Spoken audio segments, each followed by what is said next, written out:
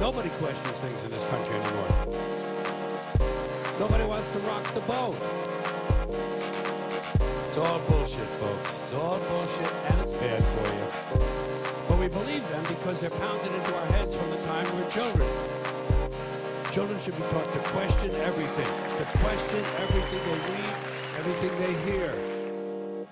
Welcome to Question Culture with Brian and Lornett. This is a bi-weekly podcast where each episode, Lornett and I will be discussing and questioning conventional wisdom about a topic we believe is important. On this episode, we had decided to take another break from our usual doom and gloom topics and have another science edition episode. And to help us out, we actually have a special guest, an actual scientist, Dr. Christian Braneon. Welcome, Christian. Dr. Braneon, how's it going? Thanks for coming on. Very happy to be here. Thank you guys for having me. And as always, we're joined by my esteemed co-host, Lornett. How's it going, buddy? Hey, what's going on? I'm Brian Lornett Vestal. You can check me out at on Twitter at Evolving Man LBV. You can also check out the Evolving Man Project website where I deep dive in some of the topics that we discuss on Question Culture.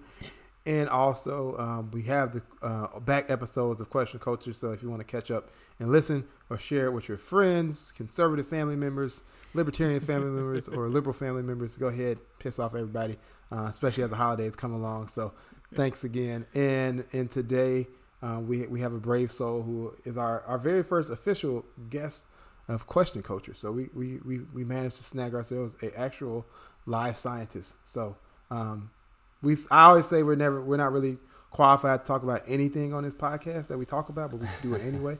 But Christian actually is, or Dr. Braneon, is actually qualified to talk about science and physics. So, Dr. Braneon, would you like to kind of give the people a little bit of background about yourself? Sure. I studied applied physics at Morehouse College, and in relation to these topics, I took a course, Optics and Modern Physics, from Dr. Moore, which was really the hardest class I ever took. I studied civil engineering at Georgia Tech also, but that class with Dr. Moore, which I got a C+ in, was the proudest moment of my life, actually, when I got that C+ in his class, because he was just known to be such a tough professor. So yeah, my background, my training at least, is in applied physics and civil engineering, and in the civil engineering side, I know a little bit about hydrology in particular. Was there anything in your childhood that it's probably pretty rare, not everyone gets into the sciences. Was there anyone early on in your life who influenced you to have an interest in science, or was there something that happened that kind of pushed you in that direction? No, that's a great question. My earliest memory is being in second grade and really being fascinated with science. And I don't know that it was a particular person that inspired me. I think it was just watching cartoons, watching Disney, and maybe seeing wizards and Anastasia, and really just wanting to be a wizard, just wanting to be able to do magic. And so my earliest memories of wanting to be a scientist were around wanting to be a wizard and thinking about being a chemist, like that shifted to wanting to be a chemist. And so, I later took chemistry and decided I didn't really love chemistry that much, but I think honestly it was just wanting to be able to do magic and be a wizard. And I think ultimately I started to realize that an engineer is probably actually closer to being a wizard, That is super cool because, I think science sometimes kind of gets this bad rap as it's very, boring and just it's all facts and, no magic to it. But, a lot of science, is magic. It's trying to understand the magic of reality, So that's super cool that you kind of are coming at it from that perspective. And that's kind of what I was, what me and Lornett were thinking about with the theme of this episode was just, again, people kind of have this I don't know, oftentimes I see it as like a misrepresentation of science, that it's just cold calculating, that there's no magic to it, and that it's all just facts. But really a lot about science is like trying to understand what we don't understand, and kind of trying to learn something new about reality that we don't quite understand. And so that's why we kind of chose the topic of this episode would be things we don't fully understand about the universe, because I kind of enjoy that about science, how it's, that you're not, making up stories for what you can't understand. You have to say, okay, we don't understand this. Let's try and use the tools we have or develop new tools to understand things that we don't fully comprehend. So, yeah, it's super cool. And I guess, Dr. Braneon, my other question to you is kind of what was, like, think about your educational career or professional career. What was your most like rewarding experience, or what is your most rewarding experience, or has been thus far? Yeah, that's a great question. I've had really many rewarding experiences, to date. I guess if I had to choose one, I would say, I was really fortunate to work as a counselor for a summer program at Georgia Tech in Atlanta, Georgia. And I was actually in between graduating from college, from undergrad, if you will, from Morehouse College and Georgia Tech. And then in the fall, I was going to be in graduate school, start graduate school and study, fluid mechanics and water resources. And this summer program that was designed to recruit, talented high school students, it was unique because it was just focused on students from rural communities, mostly kids that identified as, would identify as white, and mostly kids from urban communities. And a lot of these kids were black and brown. And one of these students that was there, brilliant, really nice guy. And I won't say his name, but I realized a few years ago that he had not only gone on to college, but had went on and got a PhD in physics and was now a professor at Morehouse College. Oh, wow. Oh, that's awesome. Right. And so it went full circle, like literally, and he was a little bit of, frankly, like a class clown, and he was not what you think of as like a, this nerdy scientist. Like, he actually was popular and kind of athletic, and and so you take the credit for all that, like it was all me. Yeah, right. His student was Neil deGrasse Tyson. Neil deGrasse Tyson Jr. 2.0. I'd like to think, like maybe through osmosis, or just, me dropping a few jewels that I impacted him, But yeah, that was really, I really get a lot out of interacting with students, interacting with younger people, seeing light bulbs go off in people's heads. And, I know how difficult it is to kind of stick it out and finish, college and finish graduate school, finish a PhD. So yeah, that was really, really made me feel really good. I would say that's that moment I would share. Unfortunately, you won't see any light bulbs go off with me tonight, because it's fine. It's all going to go over my head. I'm in the deep water now, baby. But also, Dr. Braneon, you were just nominated for a award recently. Would you like to talk about that too? Feel free. Yeah, I received an award for my work in climate science, and there's so many folks like doing really interesting work. Please tell me everything is fine. We don't have to change our behavior at all. Tell me that as a Chinese hoax, tell me the planet's Donald actually cooling down, and the polar bears are coming back. It's all okay. It's the natural fluctuations. Was about. I wish that was true, and I'm not gonna lie to you tonight. God damn it. I can't lie to you. I mean, I got the award, I think, in part because, I'm really looking at different kinds of systems. I'm interested in agriculture. I'm interested in the natural environment. I'm interested in ecosystems. I'm also really interested in cities. And even the intersection with you know, adapting to climate change and trying to reduce greenhouse gas emissions and social equity. You know, I mean, climate change is fundamentally about inequality, right? You know, I don't. the go ahead. Yeah, I don't want to get too off topic, but since you brought it up, I did want to ask you about with climate change. Then, coming from your perspective, I don't know. I forget the name of it. Lornett, do you know what the name of that documentary was? Because I used to be all about switching to like green energy, or I still am about switching, off fossil fuels to green energy. But I've watched documentaries now about how those can even be problematic, like solar farms, and all the raw minerals and stuff it takes. Yeah, what was that called, the documentary called? It was called Planet of the Humans, I believe. Okay, yeah, that was it, Planet of the Humans. So it kind of just brought to light, and I've seen a few videos since then about how a lot of these other technologies are even, problematic in ways because of all the, natural resources they consume to like make the solar panels and stuff. Do you still think, having done the research that you have, is that our best option is to just try and switch to all those things right away and hope to develop the technology, better? Or like, what would you say, what kind of path should we start walking down if we like really want to do something about climate change?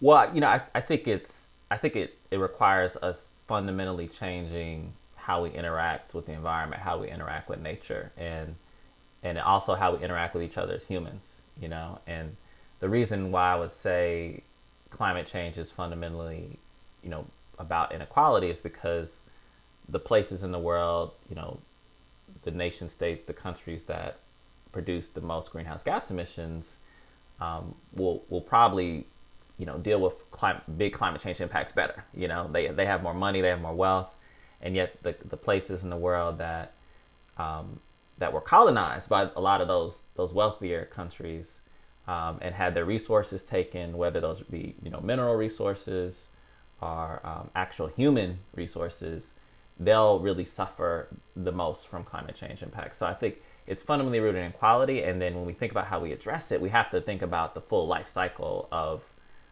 the energy technologies. Like as you alluded to, it really depends how you get the solar energy. Where did the solar panels come from?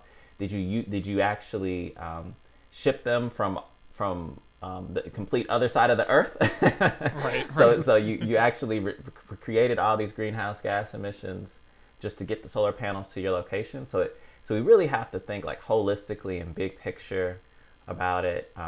There's concepts like virtual water, for example, where we say, when you ship something, let's say I ship an apple from New York to another place, maybe or I ship, let's even say, an orange from Florida to another place. Like maybe, I should be thoughtful about how much water it took, not only to produce the apple, to produce the orange, but also like how much water is consumed in the shipping. And at a certain point, you start to say, maybe I should be producing things that use a lot of water in places that have a lot of water, and vice versa. So it blew my mind when I was learning about how I've been trying my best to be as like vegetarian and vegan as possible in the last couple of years, just because I learned about like how much water it takes to like raise cattle that we eat, and all this extra shipping. We eat this food, but let's say it was grown on the West Coast somewhere, then it's shipped to China for packaging, then shipped back to the U.S. to me to be eaten, and it just like blew my mind thinking about, like, the Earth has got to be a pretty big place to like handle what it's already handled, let alone like a growing population. So it is just like wild to think about, like, like you said, how much water goes into like making these things, So much water, yeah, so many resources. So I mean, so go back to your question about climate change. I mean, it's fascinating to me because big picture, when you think about, ancient civilizations, you can think about ancient Egypt and other places. Those civilizations have ended because of natural disasters often, and I think it can be argued like folks made decisions in those civilizations that doomed the civilizations. I was I was just in Mexico at the Mayan ruins, and they were teaching us, I asked them, I thought the Mayans had been destroyed when the Spanish came, but their empire actually fell 600 years beforehand because of their bad agricultural practices. So, like, everyone was starving because they didn't, run the land properly, and so everyone started starving. So it was literally that exact situation where an entire empire fell because of, not supporting their environment the way they needed to survive. So, yeah. Tale as old as time, I guess. So you're basically saying that we're headed for the same path there, Dr. Braneon. I'm nervous. I'm nervous, and that's why I got really interested in climate change. I mean, literally, if you found my personal statement for graduate school, I'm saying, I'm hoping to do work to allow humans to persist. I mean, that's almost verbatim what I wrote. And, because once resources start getting scarce, once folks start getting displaced in certain parts of the world due to flooding and because it's hard to find food, there's likely, or at least a lot of people anticipate there'll be conflicts, right? And yeah. it may not actually be that we can't get water and food everywhere, but it could be that, the lack of water and food creates conflicts that affect us all. So I think, I think it'll become clearer and clearer to folks in wealthier countries that these conflicts that emerge in these less wealthy places will actually impact you and will create a lot of problems for you. So we've got to figure this out. Yeah. Now, and thinking about the conflict part, I'm glad you brought that up. Thinking about the fact that it's 100 companies that's responsible for like 71% of carbon emissions, but a big piece of that is my background. Folks know this who listen to the podcast, and you know this also, you and Brian, that I was a military veteran, and a large carbon footprint is the military. So thinking about perhaps water wars in the future, and conflict over food and migration patterns of humans, that's going to create, it's going to exacerbate the problem with that we already have. So, ironically, waging peace is not only good for humanity and saving lives, but also perhaps the entire future of the planet maintaining us. And I always think of George Carlin when he says, the planet is fine. Like, in the long term, the planet will be fine. We got hit by an asteroid, the dinosaurs died out, and other creatures, but it bounced back a few million years later. The people are fucked. So I always think about that. Yeah. Well, shit, we could have had Dr. Brennan on our climate change episode. Yeah, he would have explained it much better than we did. Right. Maybe we'll have to do a part 2. If you want to come back, if we don't scare you away after this. All right, so, that's kind of why. So typically, me and Lornett have more politically current affairs episodes, but a lot of times that gets us so depressed. And science is kind of something else that we're very interested in, astronomy. And it doesn't, I don't know, I guess because it doesn't involve us, it doesn't feel as depressing to talk about, kind of big picture science things. And one thing I want, with the theme of the episode being that things that we don't understand about the universe, this might just be something that I don't fully understand, but I wanted to ask you about, how we know, because I always hear, the universe was born 13 point, billion years ago.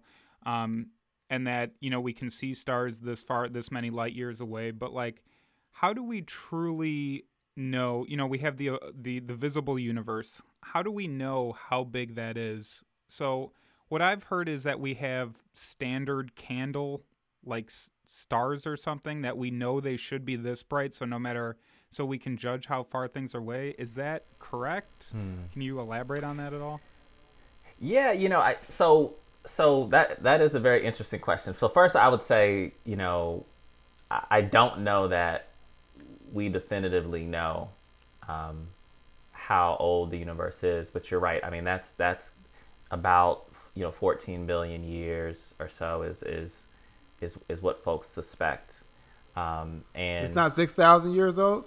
Like the good book says. Damn it, blasphemy. Yeah, we're suspect. That's what we suspect, and like you said, when we detect, so we can look out into space, and we will will sense light, will sense energy that hits our sensors. And, based on where we look in space and like you said, based on the character of the light, we can speculate what we're seeing out there. So is it a star? Is it a planet? The light will appear differently, or this light is a form of electromagnetic energy, so it'll appear different depending on where it is. And depending on where we look, we've started to over time get a sense for how far away things are, and the nature of how they emit energy. And yet, and so in that way, we even have a sense for, how big the universe is, the size of the universe. And we know that it's expanding. I would say, though, that this is fundamentally kind of based on this idea of the Big Bang Theory. I'm sure you guys have heard of this concept, the Big Bang, right? Yep. Right. And what I would say to you, and this is really getting meta, if you will. This is assuming that time is linear, right? Like, so we're assuming that the universe begins at some point, and there's this big explosion, and then it expands. And I would say that we don't even really know that time is linear. It's just convenient for us to think that time is linear, and that there has to be this one singular starting point. And even, so I would say that, based on the objects that we do know in our solar system, and how light reflects, or how light is emitted from those objects, we have a sense for how far away very distant objects are. And when we basically are able to sense light that is based on explosions and events that were just ridiculous amounts of time ago, very, very long time ago. And so we have a sense for what's the outer edges of the universe. But I think it's all predicated on this idea that there's a beginning point, and there's just one singular beginning point. And I think that's often really just a convenient way to think about things. That's an interesting idea, because I have thought about that, how we kind of perceive time in this direction, but I don't know if I believe that that's the way it is, or that's just the way humans perceive it. And I guess I never really thought about that, applying that kind of thought to the formation of the universe. That's really interesting. And go ahead, Lornett. No, go ahead, Brian. No, I was just going to say, I'm thinking about a conversation I listened to years ago with another famous physicist, Dr. Michio Kaku, and he was talking about the Big Bang versus the multiverse theory.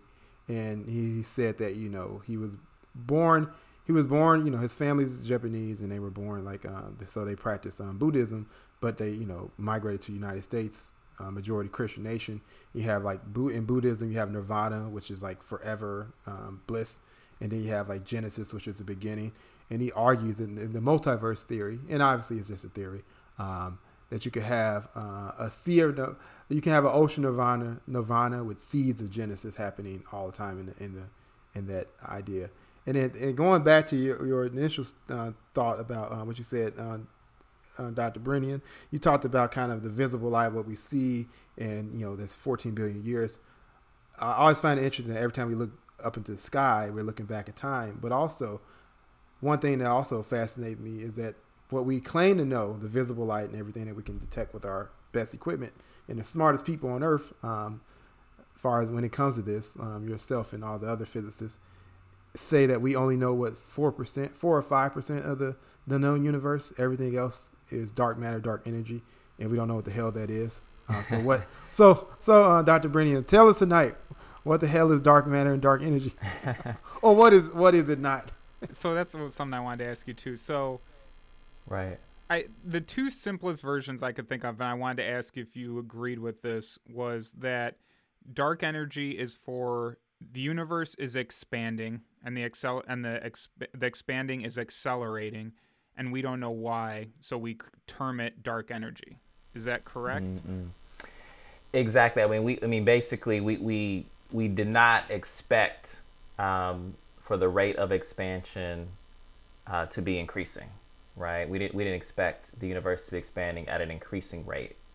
And when we discovered that in the early 20th century, we had to come up with some way to justify that. So all these new concepts came about. So it's a little bit of a reaction to realizing that the universe wasn't expanding the way that we thought it would be. And so it's a situation where you may have heard people say there's known unknowns and unknown unknowns. We thought we knew something, and then we realized, wow, we don't know that at all, and we've come up with an answer for it. And again, I would say maybe there's some other things that we don't even know that we don't know that could also explain why the universe is expanding differently than we might think. Because that's what I'm kind of like interested in, is how we, like, with the size of the universe, like, how do we know? Because I was thinking about, like, all right, if you're standing in a dark room and there's, let's say you see two candles, you think one's closer to you because it's brighter, but you don't know. It could be further away from you, but just have more energy. So, but I guess at least with, like, stars, you have billions upon billions of examples, so you can start, like, kind of looking all around. But we kind of, because we know so basically the light, light and light is, light and energy you can think of as either a particle or a wave, and things give off a different spectral signature, if you will. There'll be a different pattern in terms of the electromagnetic wave that you receive, depending on the temperature at the surface, the nature of the material. And so by first kind of understanding what was in our solar system and how far away things from our solar system, we could kind of get a sense for, like, oh, okay, the sun looks really small, but we know it's much larger. Scientists did a lot of early studies, just looking at how stars rotated, or I should say how the Earth rotated around the sun, and how other planets moved, and that's how we kind of got a sense for understanding, the energy we receive and what it means in terms of whether it's a planet or a star, and how far away it is. And the more our understanding grew of our own solar system, we began to understand that there were not just our galaxy, but collections of galaxies, and to some extent we're really speculating and estimating how many galaxies there are, and yet we believe that there's just one universe, and by understanding by paying close attention, we kind of have a sense for what the size of the known universe could be, and we're kind of basing it on matter, the things we can observe. So in my opinion, there has to be something beyond that, though, and we kind of would like to think of that as just empty space, and yet I'm not sure there's any reason to think that it's just empty space, that there's that there's nothing just beyond things that give off light that we can detect. So are you talking about the limitations of kind of how far we can see back in time with our best instruments and calculations and theories, and then talking about that moment where before the Big Bang, or are you talking about kind of like the limits of the universe? Like we can't see back to a certain point, and we don't know, like we have some galaxies that we can't observe really, even with our best instruments. Are you talking about that? Well, I think what I'm saying is there's limits on what we can sense. That's how we knew there was dark matter and dark energy, because we knew that it existed because these bodies that are in space weren't moving the way we expected them to move, and so we knew there had to be matter in space that we weren't detecting or sensing that was influencing how matter moves. The sheer mass, of the sun is the reason why Earth is locked in orbit around the sun. So we know when things have mass, they can influence the behavior of other objects in space. Things that have huge, tremendous mass, like stars, will pull things into their orbit, and yet the movement of these bodies, we noticed wasn't what we would expect it to be, and so we realized there must be all this matter out there that we're not detecting, and this could just really, to me, this could just be limitless. There could just be all kinds of things that we don't know how to detect, and this is why classical physics, if you will, probably fails in ways, because there's unknown unknowns out there. Yeah, I wanted to ask you about that because I've thought about that too. So if dark energy is the thing, the unknown of the universe expanding, dark matter is that we, based on how, like you mentioned, how the bodies in the universe behave, there's this unaccounted for matter, so we call that dark matter. I guess I just wonder. I'm interested how we would even go about. So like there's this matter that we can't sense with any of our senses, right? So that's how we're, everything else we view through sight or something like that. How do we even begin to study something that our senses can't detect? That's what's kind of interesting to me about the topic is like, where do we even start with this problem? That's where I'm like, this is over my head because I don't even know where to get started.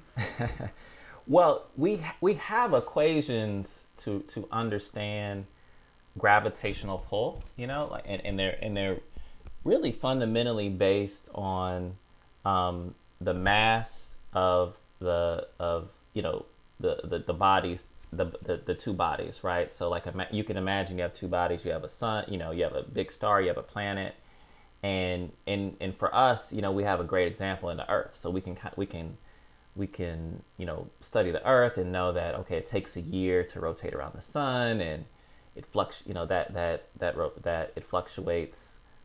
That year, doesn't fluctuate much, and then we've kind of used our understanding of the Earth and the sun to derive relationships around gravitational pull. And so when we've kind of looked beyond just the Earth and the sun, we've applied those equations, those same equations, and said, okay, we should be able to predict the movement of, moons around other planets and planets, associated with other stars, and even we should even go even further. We should be able to even predict how galaxies move, right?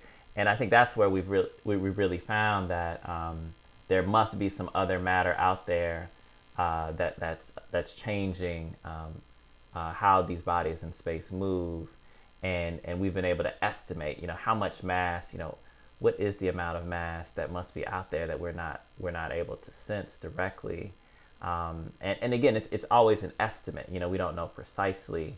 So it would be possible that dark matter could be that we don't fully understand gravity. Right, because we had Newton who kind of described gravity, but then Einstein elaborated on that, and it's like actually gravity is a warping of space-time. Theoretically, these bodies moving around could be is that right? That maybe it could have something to do with gravity that we don't fully understand. Yeah, that is a big part of why we believe, dark matter and exists. It's us trying to fix, if you will, another case where our description of the universe doesn't work, and for that reason, we have to take it with a grain of salt to some extent, because I think at some point we'll discover something that maybe changes how we think of this, how changes our worldview. So you're saying that it's a Nobel Prize out there for somebody? There's a Nobel Prize. There's a Nobel Prize out there for someone. It's not going to be me that gets it. Well, I'm Dr. B, on climate. Well, no. But they can if they hear this podcast and they can name it after me. They can name this new energy or matter. New matter after you. Braneon matter. There you go. Hey, that sounds good. That sounds very scientific. It does sound very scientific. So thinking about it, it's kind of like what the physicists and scientists and astronomers are kind of, in layman's terms, for folks who are not science, super science literate, or just kind of to put it in their terms, is you all are playing detective and you're trying to find different clues to piece together the mystery that is the universe.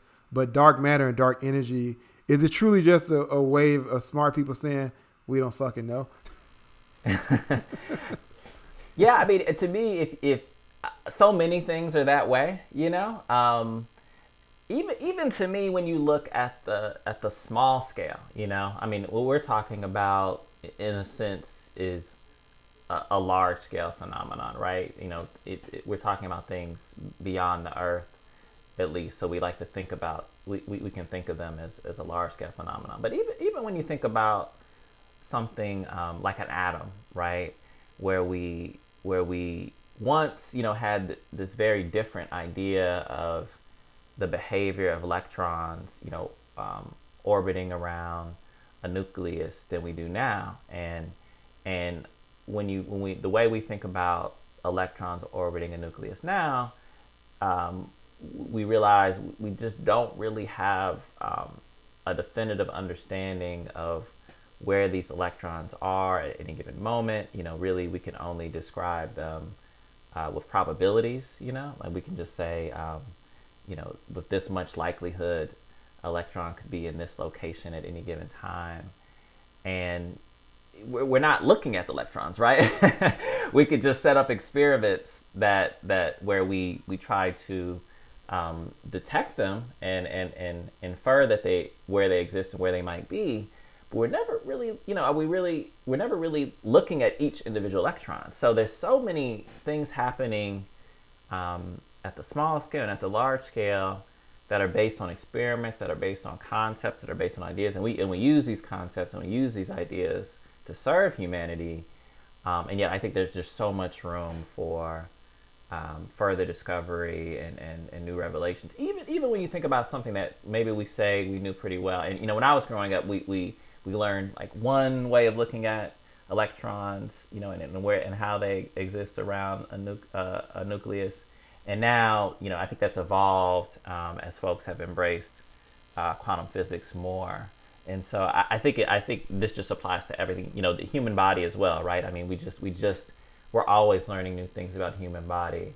So, I think of physics as really the core of science. I'm a little bit of a science snob in that sense. I think that a lot of times, I joke with folks that are doctors or biologists, that biology is really, kind of the ugly stepchild of physics, and not really is well defined and pure as physics. But in truth, there's so many things in physics, yet to be discovered. So many unknowns. Well, thinking about kind of, you talked about electrons and atoms, and so we can get into the subatomic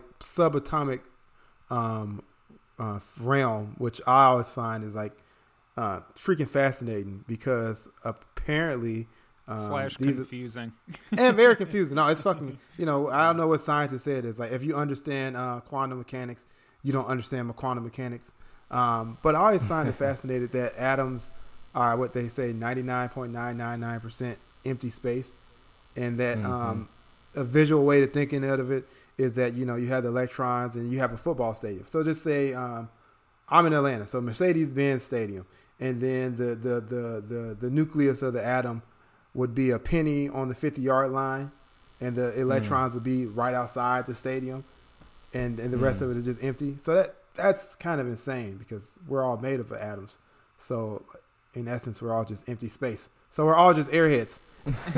When I learned that, it actually made me feel better, because I was thinking about the expansion of the universe, and they're like, oh, we're all going to be ripped apart and stuff. And then that fact was like, well, we're all mostly empty space anyway. So, but that's crazy. But it's something, but like it's nothing. So that's the weird. It's kind of, you feel like you're smoking marijuana when you really think about this stuff. So I don't know how, like, physicists, I don't know why they're like, some of these astronomers and physicists are not like up at night worried, like I could technically fall through this bed because it's empty, or fall through the earth. I don't know, if you really think about it. Well, maybe they're just when I totally agree. I mean that's what's so interesting to me about it. I mean, you have to imagine, like, if it's mostly empty space, but there's all these electrons, like how fast these electrons must be moving, and just how much chance and go back to the other word, magic, is involved around what we think of as an electron cloud.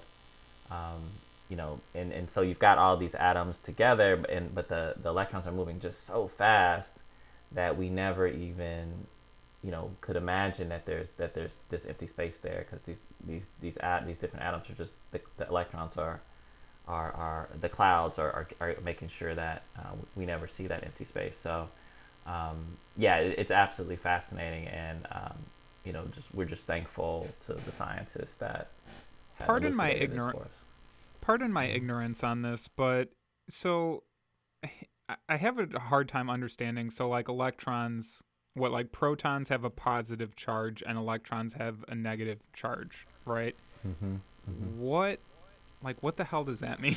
Like, okay, so what? So like, okay, so like I'm assuming it's like batteries or something. Well, no. So like, all right, I get like magnets, repel each other, attract each other. So like, I get that, but like, is that basically just what it means? Is like when we're studying atoms, we see that different elements stick together and others don't, and that's what, like, I don't fully understand. Could you just try and explain? You can, for the idiots like me, what like positive and negative charge even means, like in that perspective. Right. Well, I would say when we think about charge, it's relative to other things that have charge, right? So we're thinking of the behavior of electrons with other electrons. So we know that two different electrons are repelled from each other. In that sense. So it's a little bit of a concept that is mostly relevant in the context of a discussion with an atom, right? Because we can't do that with humans. We can't just say, Lornett is really, really positive person, but Dr. Braneon super negative. We could say that, right? It's just not as pure a conversation, and really, right? It's just kind of nomenclature, right? Why couldn't electrons be positive, right? And protons. Right, so theoretically you could switch mm-hmm. them around, right? But then what I don't understand is, if you can theoretically switch them around, then what is antimatter? Because I learned that, antimatter is the opposite of the regular matter. And it's like, well, if we're making up the negative and positive charges, then antimatter is just reversing the stuff we made up. Like, it's all, I don't know. I get very confused with stuff like that, trying to picture it. No, I think it could have been framed completely differently. I think, what we're doing is building on ideas and different really philosophies that early physicists put together, and we're building on those, and then every time we bump up against something that doesn't quite fit, we try to come up with a new explanation or a new rule. And so we come up with all these different concepts. We've got, electrons and neutrons and protons, and really, it's all dependent, on experiments.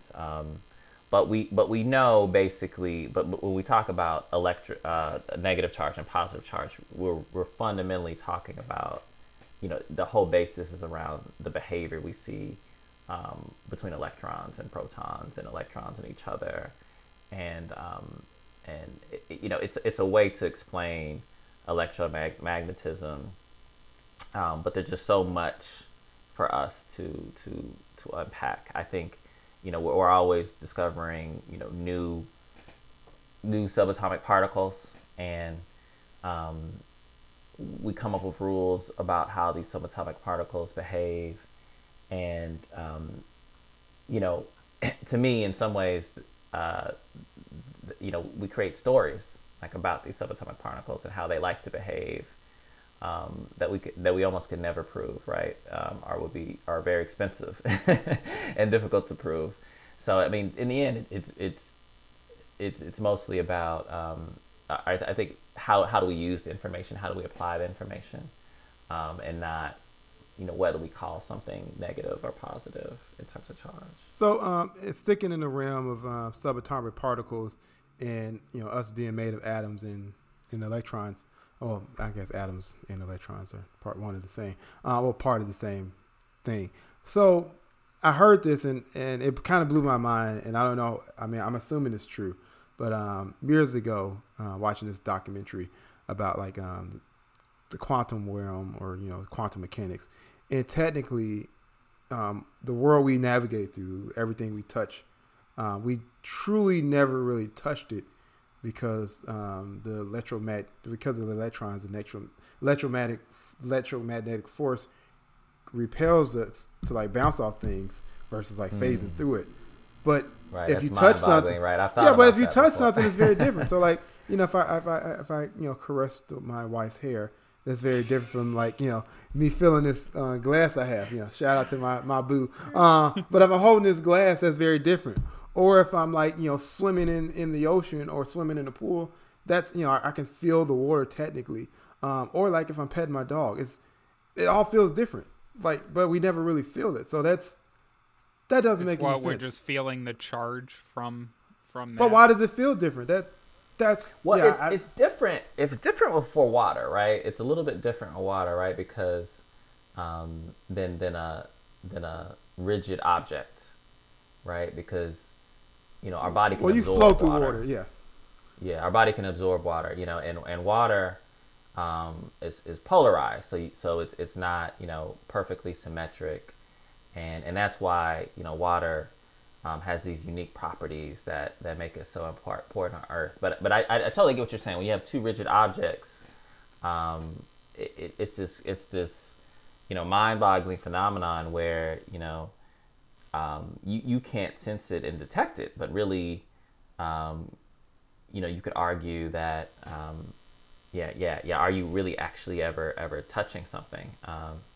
And it's just the electrons. The electrons are repelling each other, and you lifted something, so you're having to hold something up and like have the strength to keep it up.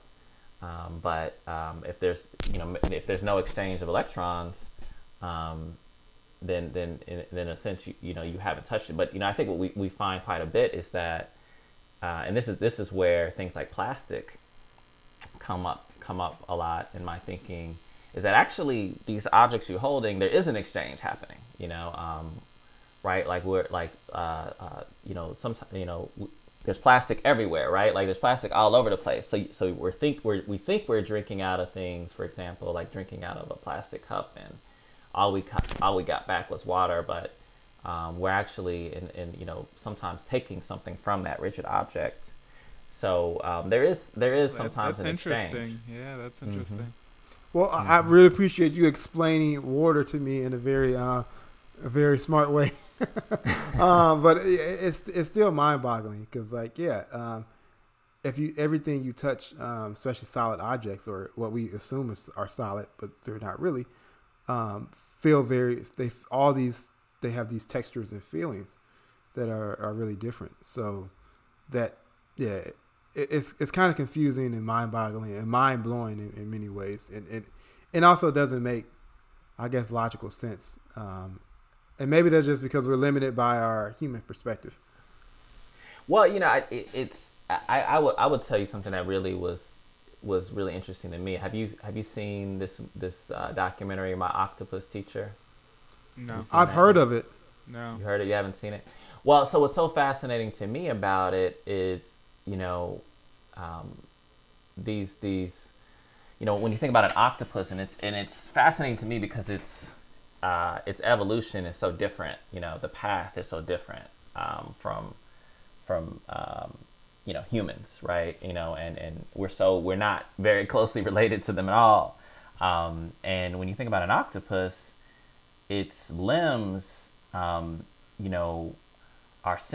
doing so much sensing, and from a biological perspective, you could argue the limbs are making decisions away from what we would kind of think of as a brain for the octopus. And when the octopus moves, right? Its eyes don't have to see the color of the coral reef or a stone.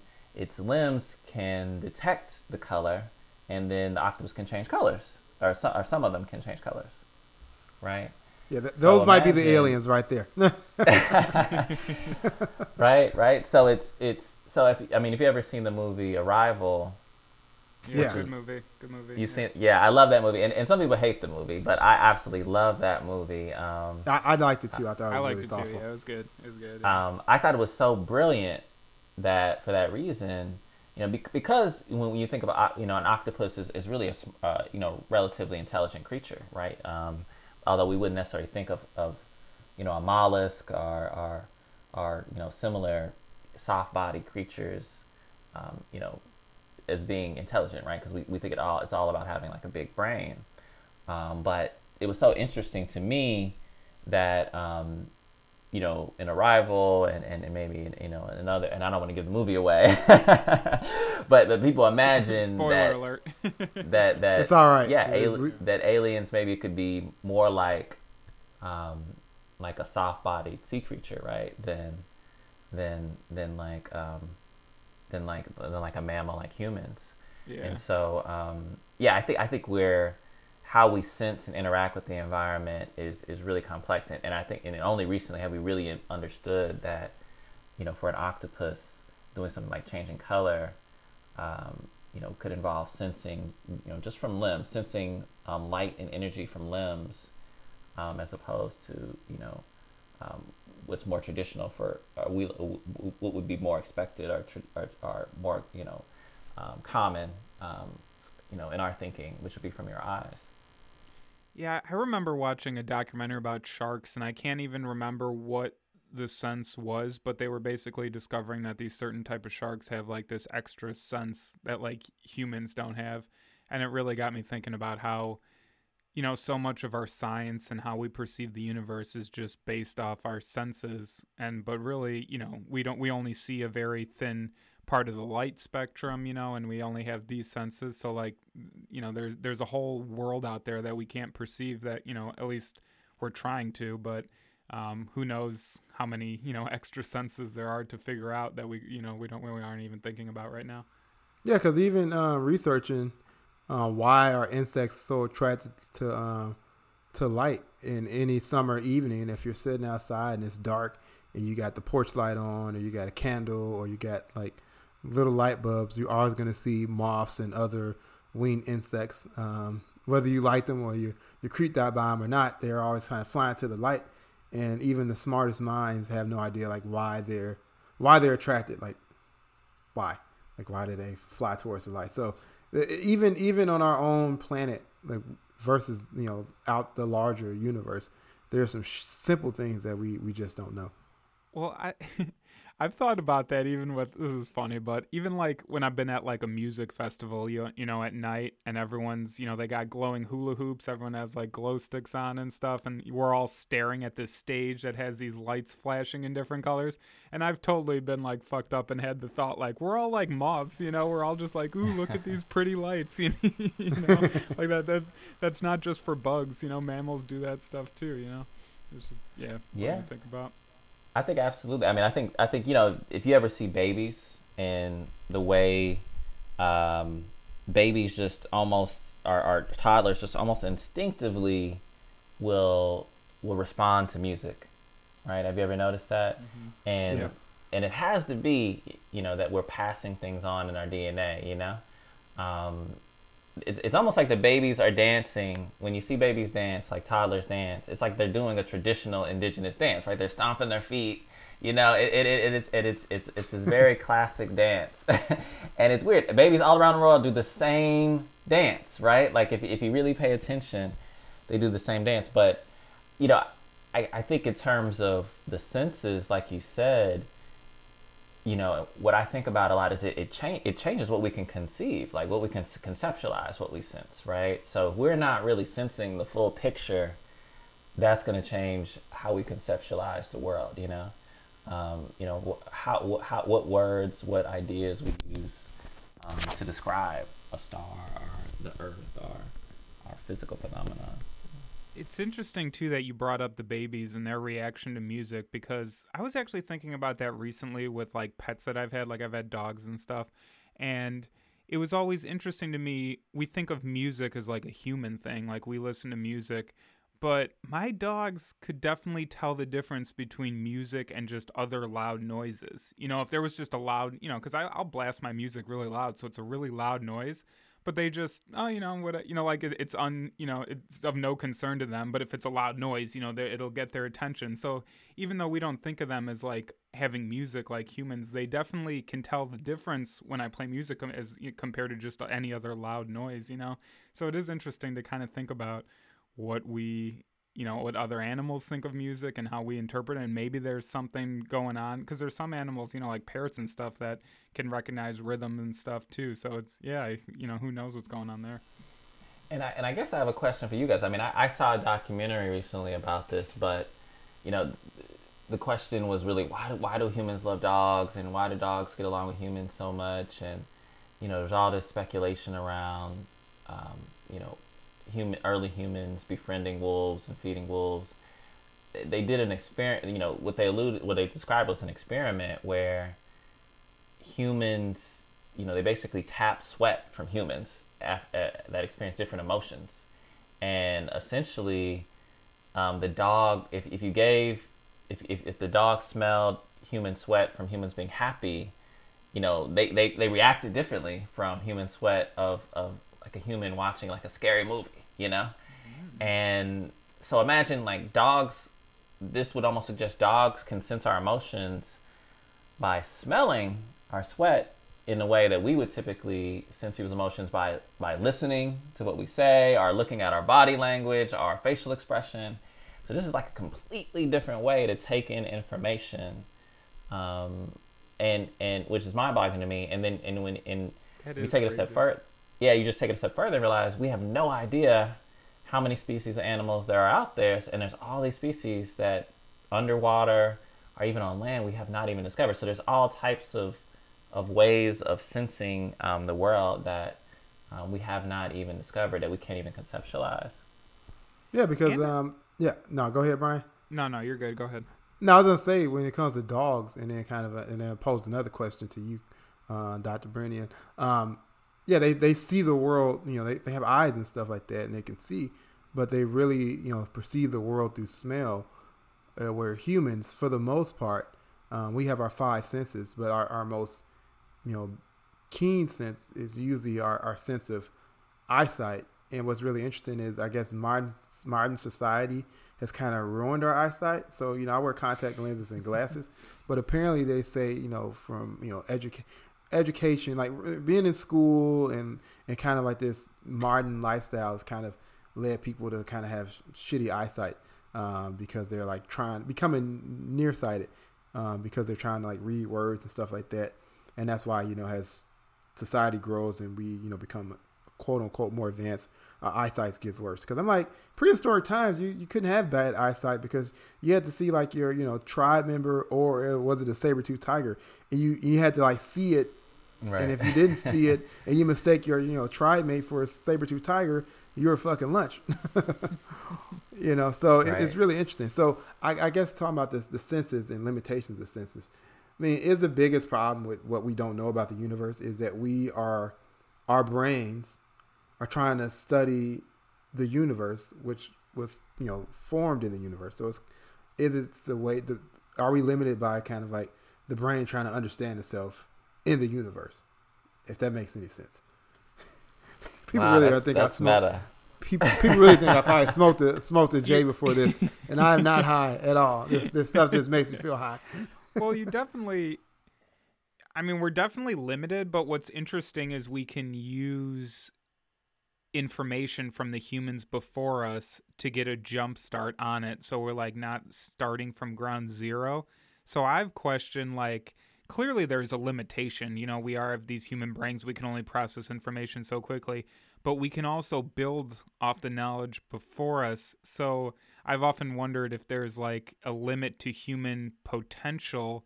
Like, are there some things we'll just never understand because we're not capable, or can we always just keep building so we can, because like if any one of us had to figure out how to fly to the moon, it would have never happened, but we can like build with each other. So it's just interesting to think about what the limit to human potential is and if there is one. Yeah, I mean, I think it's a great question. I mean, what I would say, and too, is when you think about Eastern philosophy, you'll have concepts like two but not two, right? That will think of something as two distinct entities or two distinct organisms, but they're not two. And humanity, in a way, is like that, right? Like in a way, we're just one organism, and we're interacting with each other and influencing each other, and there's this direct connection between us and all our ancestors, and our ancestors thought to make sure, hey, I need to pass this information on, I need to inscribe this in a hieroglyph on stone, because I know it took a while for us to assess this and understand this.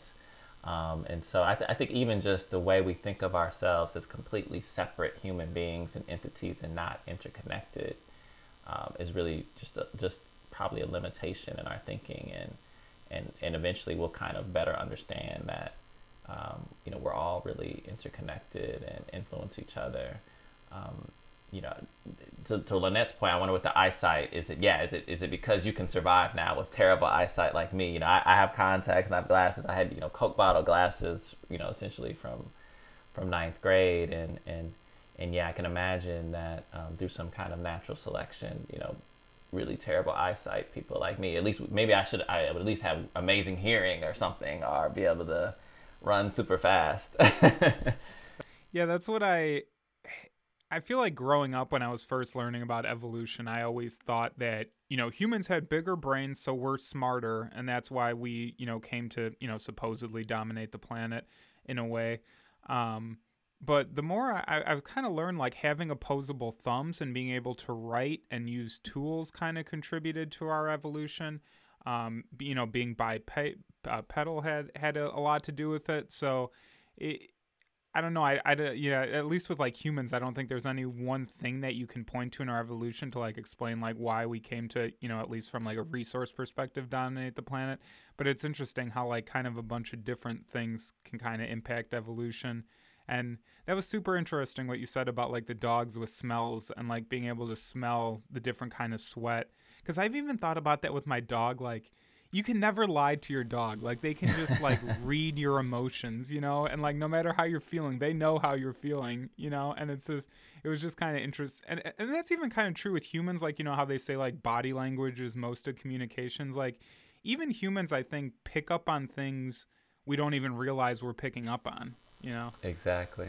Yeah. Exactly. I mean, that's everything, right? With leadership, it's just, what we literally say, it broad-chested leadership. Yeah, like open. Yeah. That's true. I guess it's a little bit of psychology too, but yeah. Well, I think and what's really interesting in humans, we dominate the planet, and it's the Anthropocene era and stuff like that. But in that we have these big brains, and that's what made us very successful, evolutionary wise. And it's really like what you were saying, Christian, our collectivists, that, collectivism coming together, even with all our conflicts throughout, human existence, to get us to this point. But there are organisms on this planet that are, just as successful, if not more successful. Like, we're in the current pandemic thanks to a virus and bacteria that makes up, viruses and bacteria make up, most of, who each living organism has some type of bacteria on it or inside of it and all that stuff. And, one little single bacteria or virus, you look at it in a microscope, it doesn't have like a brain. It's not like, oh, I'm going to the office today and I'm going to talk about, we're going to talk about friction, and we're going to talk about, economies. But they're very successful. They've been here. They will be here long after humans are gone, probably. And if you believe in the theory of panspermia, it could be that these viruses and bacteria, which is our ancestors, might have came from Mars or some other planet. And maybe, it's some bacteria from Earth that's floating on a space rock somewhere that landed on some other planet and is evolved in some weird way. We don't know, obviously. which is the theme of this podcast. Yeah, I mean that's like another fascinating question. Like, what is life? You know, what constitutes life? You know, we think of ourselves as very different than a virus and bacteria. You know, we think of ourselves as very different than an amoeba, and yet, you know, maybe that's what we started from, something that simple, something that, you know, maybe even a one-celled organism. You know, a lot of questions. A common question for folks, you know, climate scientists and astrophysicists and stuff is like, you know, are there aliens? And you know, it's just impossible to really know definitively, and yet, you know, I think at this point a lot of folks realize, like, there's no reason really to think that there could not be life, you know, on another planet than Earth, recognizing how huge the universe is. The only, except for ego, right? Like why would we think that we're unique? Even if there weren't humans per se, or something like humans, you would think there would be something like life, another place. But it's tough to say definitively, obviously, because we haven't been in these places, and then we don't really even have that concrete definition of what's life. Is a virus alive? You know, I mean, we probably would say a virus is not alive, and yet, you know, we can be tormented by a virus, right? Yeah. Yeah, that's a good point. No, that's yeah. Yeah. We don't have a true definition of life. It's just kind of like consciousness. And then also think about aliens, which is our first science edition. We talked about it.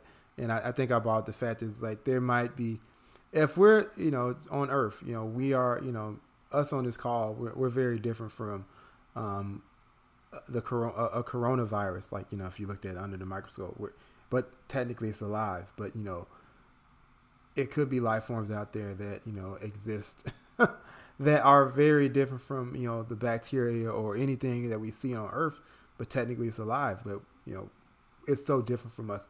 We wouldn't know it was alive or not. It's very fascinating to think about, because it's so many infinite possibilities. Obviously, as long as they fall under the laws of physics, but we've been talking about the laws of physics, and many times, even to folks with your background, Christian, the laws of physics don't make any sense. So we don't have, well, we know what we don't know, I guess. Yeah, and I don't know why, but I feel like this topic kind of relates to something else I wanted to talk to you guys about. Was, you know, speaking of what kind of I don't know, what we see happening but we don't understand, and that's I think a good example of that is that double-slit experiment. And either of you can stop me if I am explaining this wrong, but from what I understand is they were shooting well, actually, maybe maybe you guys should explain it, but basically it seems like we were shooting light photons through slits, and I don't know how to describe it. So, like, the light wave can be either a wave or like a particle, and depending on if you don't look at it, it's a wave, but if you turn and look at it, it turns into a particle. Is that correct? Yeah, I mean, so yeah, basically once you detect the light, it will collapse. You know, essentially, it collapses as a part of. You know, you could say that you would detect it as a photon, right? As a particle, and yet until you try to detect it, you could describe that light as a wave. And so this kind of this dualistic nature of light is a little bit mind-boggling, right? Like it kind of points to the fact that when we interact with phenomenon, it changes. You know, that just us measuring the light, if you will, or trying to detect a photon or detect a particle, you know, influences the behavior of the light, and that to me is just extremely fascinating, because you can just apply that to all right? of our human interactions, right? Right. Yeah. And like, what does that say about like consciousness and consciousness's kind of relation to the universe? You know, because we have like the consciousness, like the observer, and then we have what we consider like an inanimate universe. It's just interesting to me. like, have there been studies done? Like, I'm so interested, just like, all right, at any point, so like at any point in the experiment, if you look at it, it collapses from a wave and turns into a particle. So if you don't look at it at all, the results look like a wave. But if you look at it at any point, it turns into a particle. I don't know. It's just like interesting to think about the tight, that makes me question like we were talking about senses earlier. So, by the observer looking at it, like looking at it with what sense, like we're talking about sight, I assume, right? Like we see it turning into a particle because we're looking at it. So that's a sign. Do the other senses, affected differently? Like could a dog, smell the difference, once they look at it? Like it's crazy to think about the implications that would have for like every field in science. Right. I mean, the detection is not with our naked eye per se, but I think that the implication is real. If just us interacting with something can cause its form to shape and its representation to shape, you start to say, what is the influence of our interaction? What's the influence of our thoughts? And our thoughts themselves, is consciousness itself a form of energy or matter? So it has so many implications for society and it makes it's really mind-boggling. It's something I hope we're able to unpack more, because I think this could be really something that think about that. Things. Yeah, I don't mean to cut you off, but think about that kind of what you just said about like consciousness and how that shapes our possible reality. One thing I kind of find a little bit problematic is that it's kind of flows into the kind of this pseudoscientific idea of like our thoughts can change our reality, and all we have to do is kind of like imagine it. And I'm talking about a documentary called "What the Bleep Do We Know," which really is like a guilty of that. And they have some doctors and a couple of scientists who I guess would be so called on the fringe, but I guess at one point all science was fringe. But our thoughts per se shape reality, but that's not true, because you have someone who might be starving or homeless, and they can sit there and imagine and ponder about food or a house or a roof to sleep under, and that's not going to like manifest out of nowhere. So it's limitations to that observation or of our consciousness of affecting our reality, correct? Versus this whole like magical thinking, where it's like, oh, if I just think it will be it's there. Well, I've had that thought too, because that is like a huge push that I don't really like agree. Not that I don't fully, I do believe you can like manifest your reality. If you work hard at something in practice, you will get better at it. So I like get that. But yeah, if you're sitting on the train tracks where a train's coming and you imagine you're in Hawaii, you can imagine all you want, but the train's going to hit you regardless of what you're trying to manifest, But right. That is a good question though. Yeah, Lornett, like, because the slit experiment does, I don't know, I wonder like maybe is how like matter warps space-time, does consciousness warp space-time too in just like a certain way? That's what's interesting to me, that last question, and when I often talk to folks working on their PhDs, on a doctoral degree, it's every single one of them, will have just mental struggles, just be agonizing over this process, right, of writing this book, of discovering a contribution to the field. And I'll say to them, the turning point for me was when I listened to some advice I got, which was to look at my research every day for at least an hour. And when I first got that advice, I was like, no, I'm not going to look at my research, on the weekend. I'm not going to look at my research, on Christmas Day or New Year, a day where there's a holiday. I'm gonna relax. And when I got near the end, and I'm like, oh, I gotta hurry up and finish, I started actually doing that, and I was literally, would after as time progressed of me consistently doing that, I would just wake up with all these epiphanies. I would wake up and there'd be 3 pages of text for my dissertation just in my mind. As soon as I wake up, I would remember, you know, things that I had read a while back and the context around them, and my brain was just thinking differently after being consistent around this task of doing this research for a series of days. And so I think there's just things about the mind and things about space and time that we don't quite understand, and the effect of doing something daily, to me, seems to be one of those things. Like this practice of doing something daily seems to have these unique effects. Well, I wanted to ask you too, because you mentioned, when we started the episode, that you were kind of interested in the magic of how things worked, and that's what got you into science.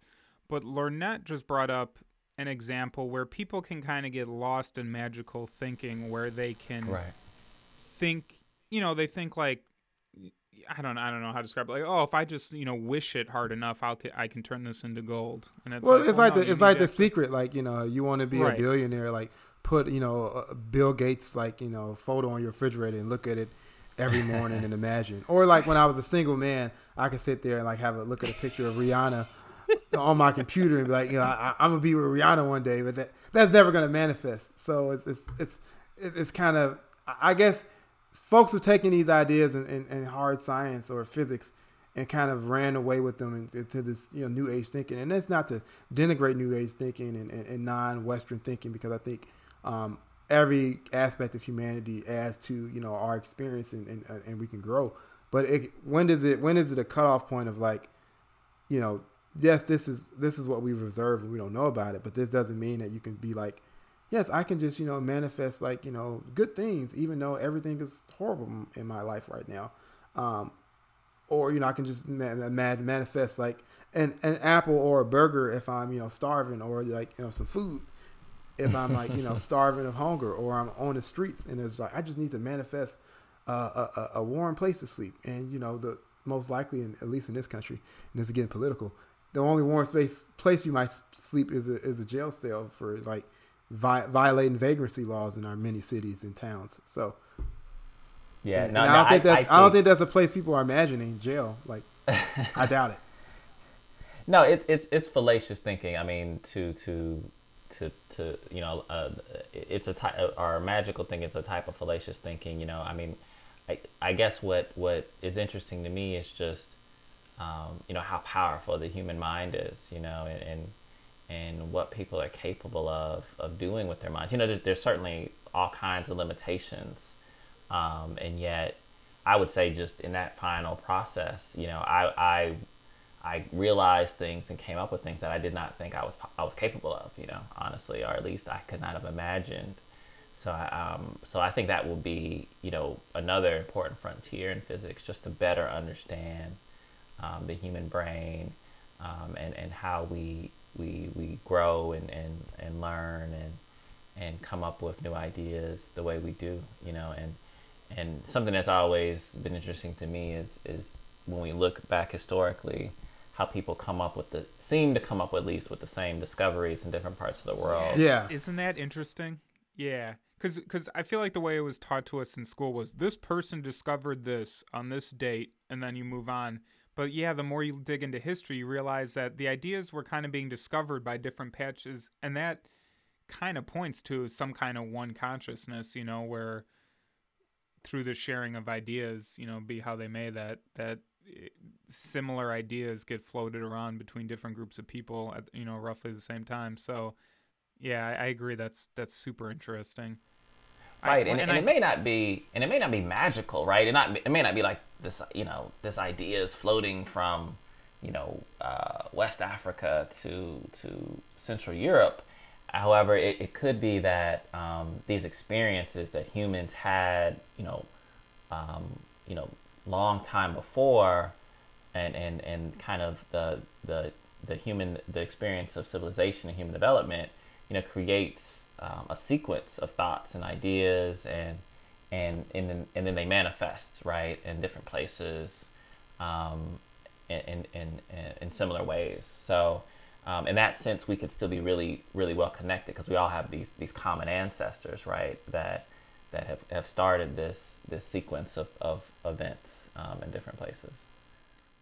And I hope that, it's cool to see, at least, it seems to me that, through science, you've kind of seen how, that's one way that you've seen how we're all connected. And I really, my hope for humanity is that we start waking up to how connected we are, because, we're really connected to each other in our environment, whether we like it or not. And we can ignore that and keep our, head in the sand and not change, or we can recognize that. And I'm just struggling with, you're an educator, so hats off to all the educators out there trying to help people understand the world better. But I really hope humanity figures out a way to ramp up, because I think it's very easily, evolutionarily, you think like, I'm this one person and I need to fight for myself to survive, but to completely neglect how connected we all are and our ideas are and stuff will end up being pretty detrimental to ourselves and, to the species as a whole.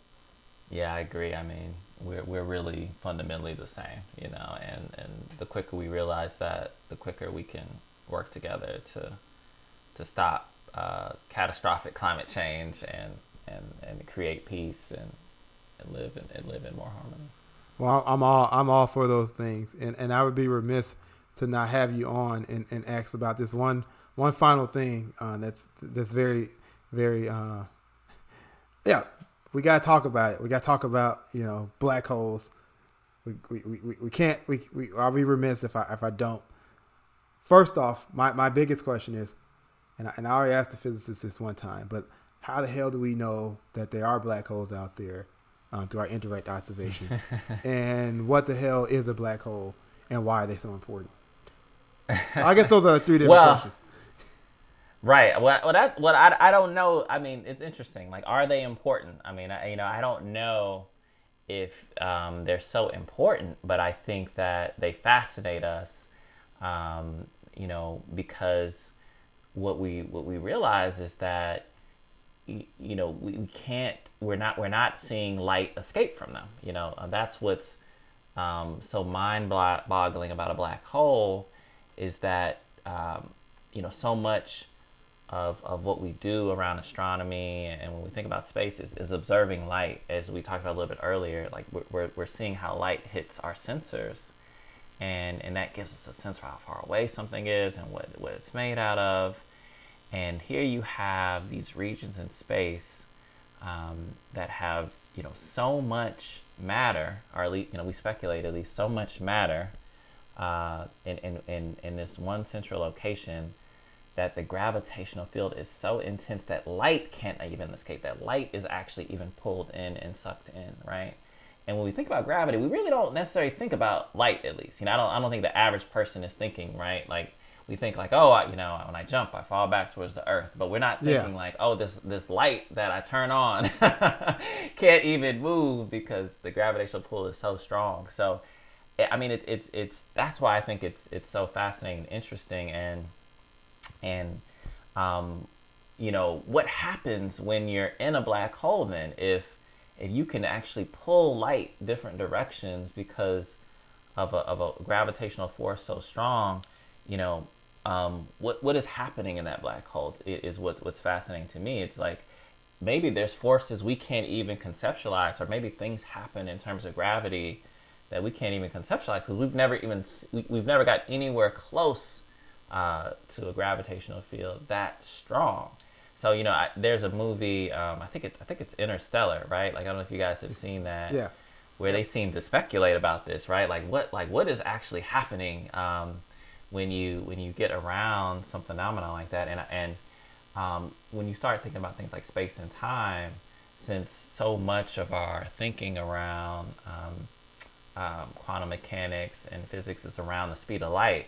Well, if now I can pull and shift light, right, and I can change how light moves, now maybe all types of new things happen in terms of time, right? And maybe time is no longer linear in the way we think it's linear and progresses, in this one direction, the way it progresses. So that's why that comes back to kind of the beginning of our conversation. I think black holes are important to me, and important because they could reveal things about the space-time continuum that would be hard for us to conceptualize. Well, when I think of black holes, and I think about their formation, or kind of what our theories say that how they're formed, and it's like these massive stars collapsing, but there's like different types of black holes, and then you have the super massive black holes, and then you have like the smaller black holes, and then observationally they've observed that they're at the center of every galaxy, and then you have the black holes merging. But the fact that they are created from collapsing stars, so it's of a certain size. So you have some that collapse into a neutron star, and then you have some like our sun, which won't turn into a black hole or a neutron star.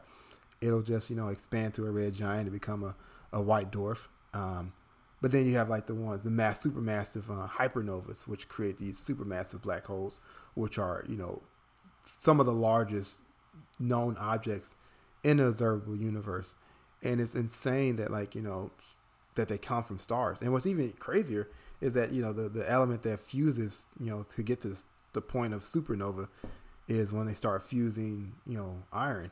Which is like, we look at iron and it's so basic. Like we fry eggs in an iron pan and we make fences out of it. So it's like, oh, it's just this basic element. Like we don't, the Iron Age is like, oh, the caveman tools. But these element is like a star killer, and it leads to like the creation of this weird, phenomenon, black holes. And also iron is kind of black. So that's interesting too. So I don't know. It's fun to think about too. Yeah.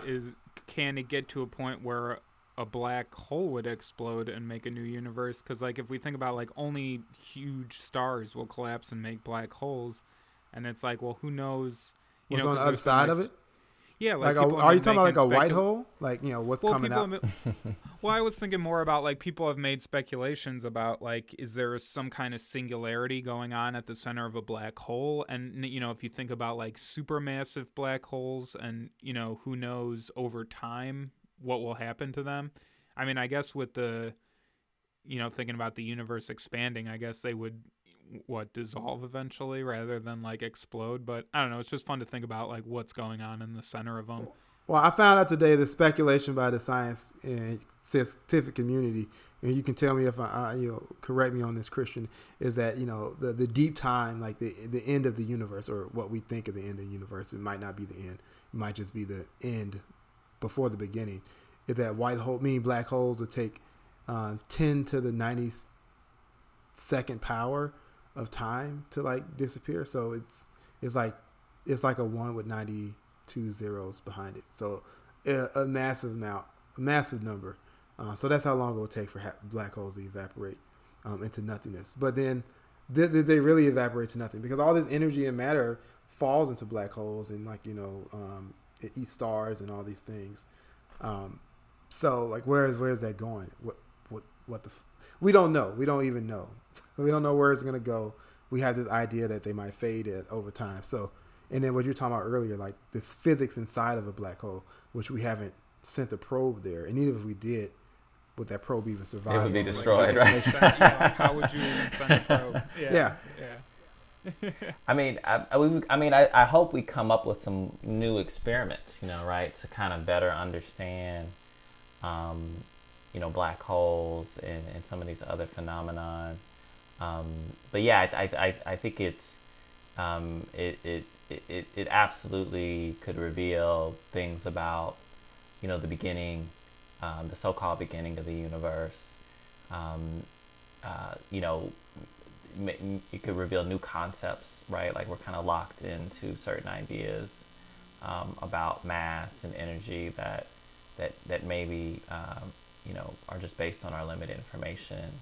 I'm really hoping that we figure something new out, and particularly when I think about black holes, it just I also think about dimensionality, and the idea of wormholes, right? Yeah. That allow unique unique events to happen in terms of space and time, right? Space time. Yeah. And so I suspect folks will not lose interest in black holes, and new theories will come about wormholes, and I'm just hopeful one day we can create a useful experiment to reveal something new about the space-time continuum. Yeah, I really hope. I don't know, as speaking like from a historical perspective, as empires collapse, people kind of lose interest in these. That's often when societies are collapsing. That's when the libraries are burned and people lose interest in kind of this expanding knowledge. And so it kind of scares me thinking, humanity has kind of always been at war with itself, but now you have this climate change aspect that adds a whole new dimension to it. And it just scares me to think about that. If we go down this road, we might lose, all the work that we've been working on, because everything in science is kind of, building on the shoulders of giants. So it's adding. So yeah, I just hope that humanity can keep learning and evolving, because, I really think we have the potential to travel to stars and kind of learn things that no other species on Earth has. So I just hope we don't waste our gifts, But I think we covered all the topics. Lornett, was there anything else you wanted to go over? No, I think we got pretty deep, so I'm happy. Yeah. Is it Christian? Is there anything like you want to pose to us? I mean, we don't. Yeah, anything you wanted to ask, any topic or anything you want to just put out there, any kind of social media or anything, or projects that you're working on? Like Yeah, that? Yeah, anything like that.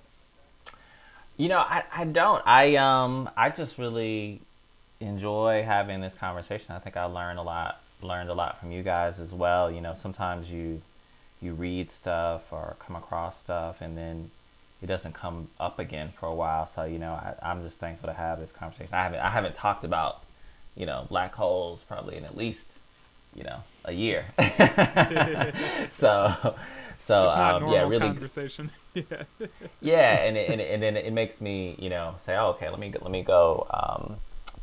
go read more about black holes. I'm really interested in quantum data science now, or quantum computing, I should say, right now. So I'm really fascinated by the idea that there could be that there could eventually be these computers that can do things so much faster than the way we do things now that it's hard for us to even fathom.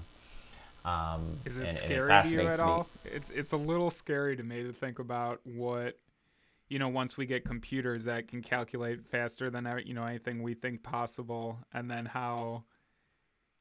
I guess it shouldn't scare me by just speaking from like a historical perspective. Technology is just a tool, so you can use it for the good of humanity or to our detriment. And historically speaking, a lot of these technologies have been used to our detriment. So I've kind of wondered about that too, like the new age of AI and quantum mechanics and stuff, and what that's going to mean for humanity. Yeah, I think it'll take so much time that we need to be just much more worried about climate change. Right. Okay. Good point. I think it's going to take a long time, and just like maybe we've started doing some cloning and creating tissues, but it's going to be baby steps where we produce some AI that's something like an amoeba, or something like a small bug. So you're really telling us that we're a ways away from the Matrix happening. What ways? Yeah, I mean, I think it's so far away that I'm more generation interested. should worry about climate change. We should worry about how we can apply quantum computing to solve climate change problems and energy problems. Yeah, that's what I'm hoping we can do. Learning that is what you're interested in, what you've been working on, and might get awards in.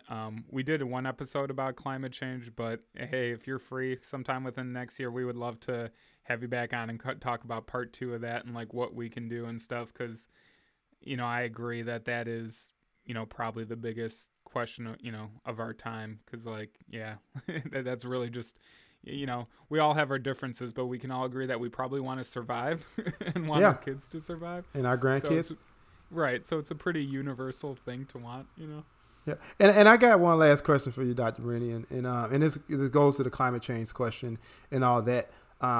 So with science, a lot of people are intimidated by it, or they feel small by it, or they just kind of reject it. Because I even posted something on my LinkedIn about climate change. It was about the report that came out from the United Nations, and it was this random guy that popped up in my feed. It was like, oh, it's it's natural fluctuations, and there's a few brave scientists out there that says there's nothing wrong and everything's fine. And like you look at the wildfires, you got the West Coast on fire, you got the Siberia. Usually we think of Siberia as the coldest place on Earth, or one of the coldest places on Earth, and yet they're having wildfires. And all the data shows that humans are impacting climate change, and understanding of science is needed for us to do something. And if the politicians and elected officials and leaders and companies aren't going to do something, it'll take regular everyday people. But the problem is a lot of everyday regular people are not even interested in science. So what is how would you say, how can we get, and even the people who might listen to this podcast, regular everyday folks interested in science, just basic science, let alone combating climate change, and having an understanding of it without thinking it's this nerdy thing or over above their head or make them feel small? Well, I think the onus is on scientists. We have to really do a better job communicating about science and making it real to people in terms of their everyday lives. Einstein has this quote, and I'll paraphrase around essentially saying that if you really understand something, you explain it to your grandmother, right? And I think that's what we have to get, where we let people realize that everyone can be a scientist. There's this concept of citizen science where everyone can go out and contribute to science by making observations in their environment. The notion that what's happening now is just natural fluctuations scares me. That notion still floats around. It does. I think we can look at all the bodies of ice that are melting and know that that ice is not coming back, right? Those glaciers are not coming back. So I think if you needed to look no further, that ice isn't coming back, and you can look at coral reefs, you can look at sea level rise. There's so many examples now. We're past triangulation. There's so many ways we have now to understand global warming and the impacts of climate change. So I'm glad the conversation generally in my lifetime has shifted from is this mostly human caused, or is this just natural fluctuations? I think the overwhelming majority of scientists, greater than 97, perhaps 99%, will say humans are primarily contributing to climate change. But so you mean the scientists not paid by Exxon Mobil and BP? But I do think scientists have to do a better job, and so I'm working every day to be a better communicator, and I hope that other scientists really take their job seriously and are doing the same thing.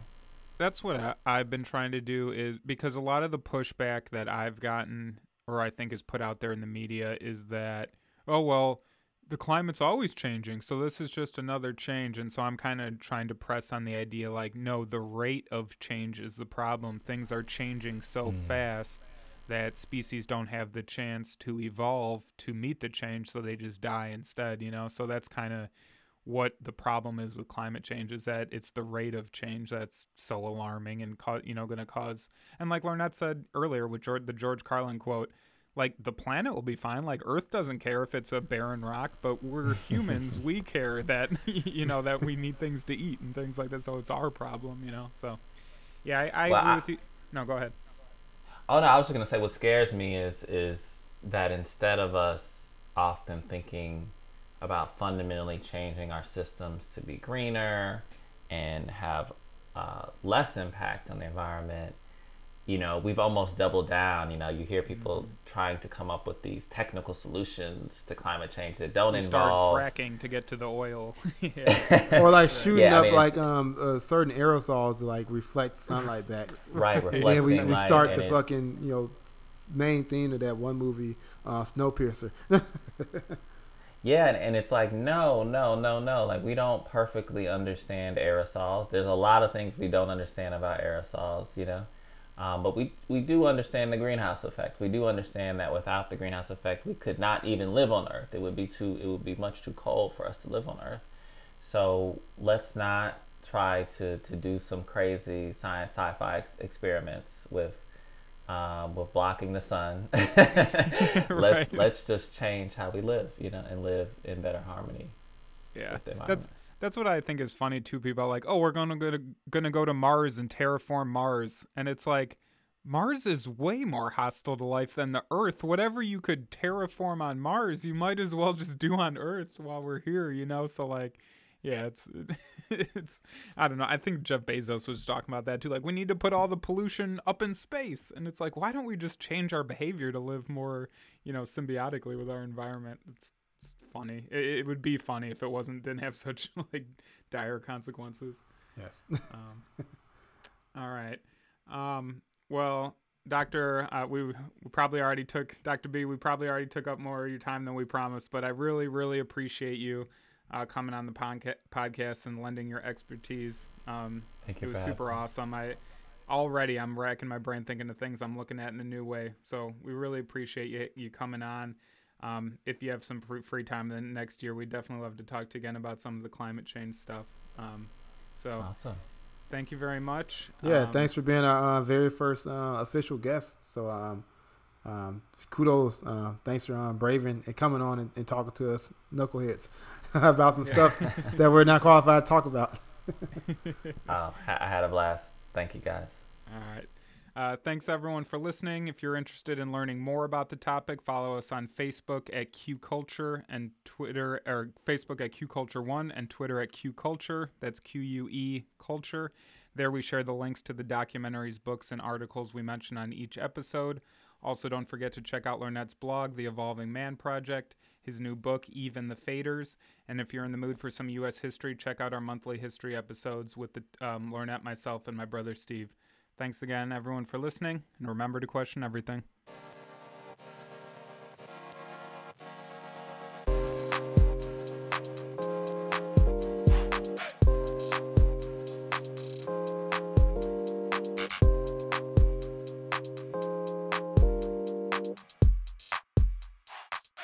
Any views or opinions expressed on this podcast belong solely to Brian and Lornett or their guests and do not represent those of people, institutions, or organizations that Brian and Lornett or their guests may or may not be associated with in any professional or personal capacity unless explicitly stated.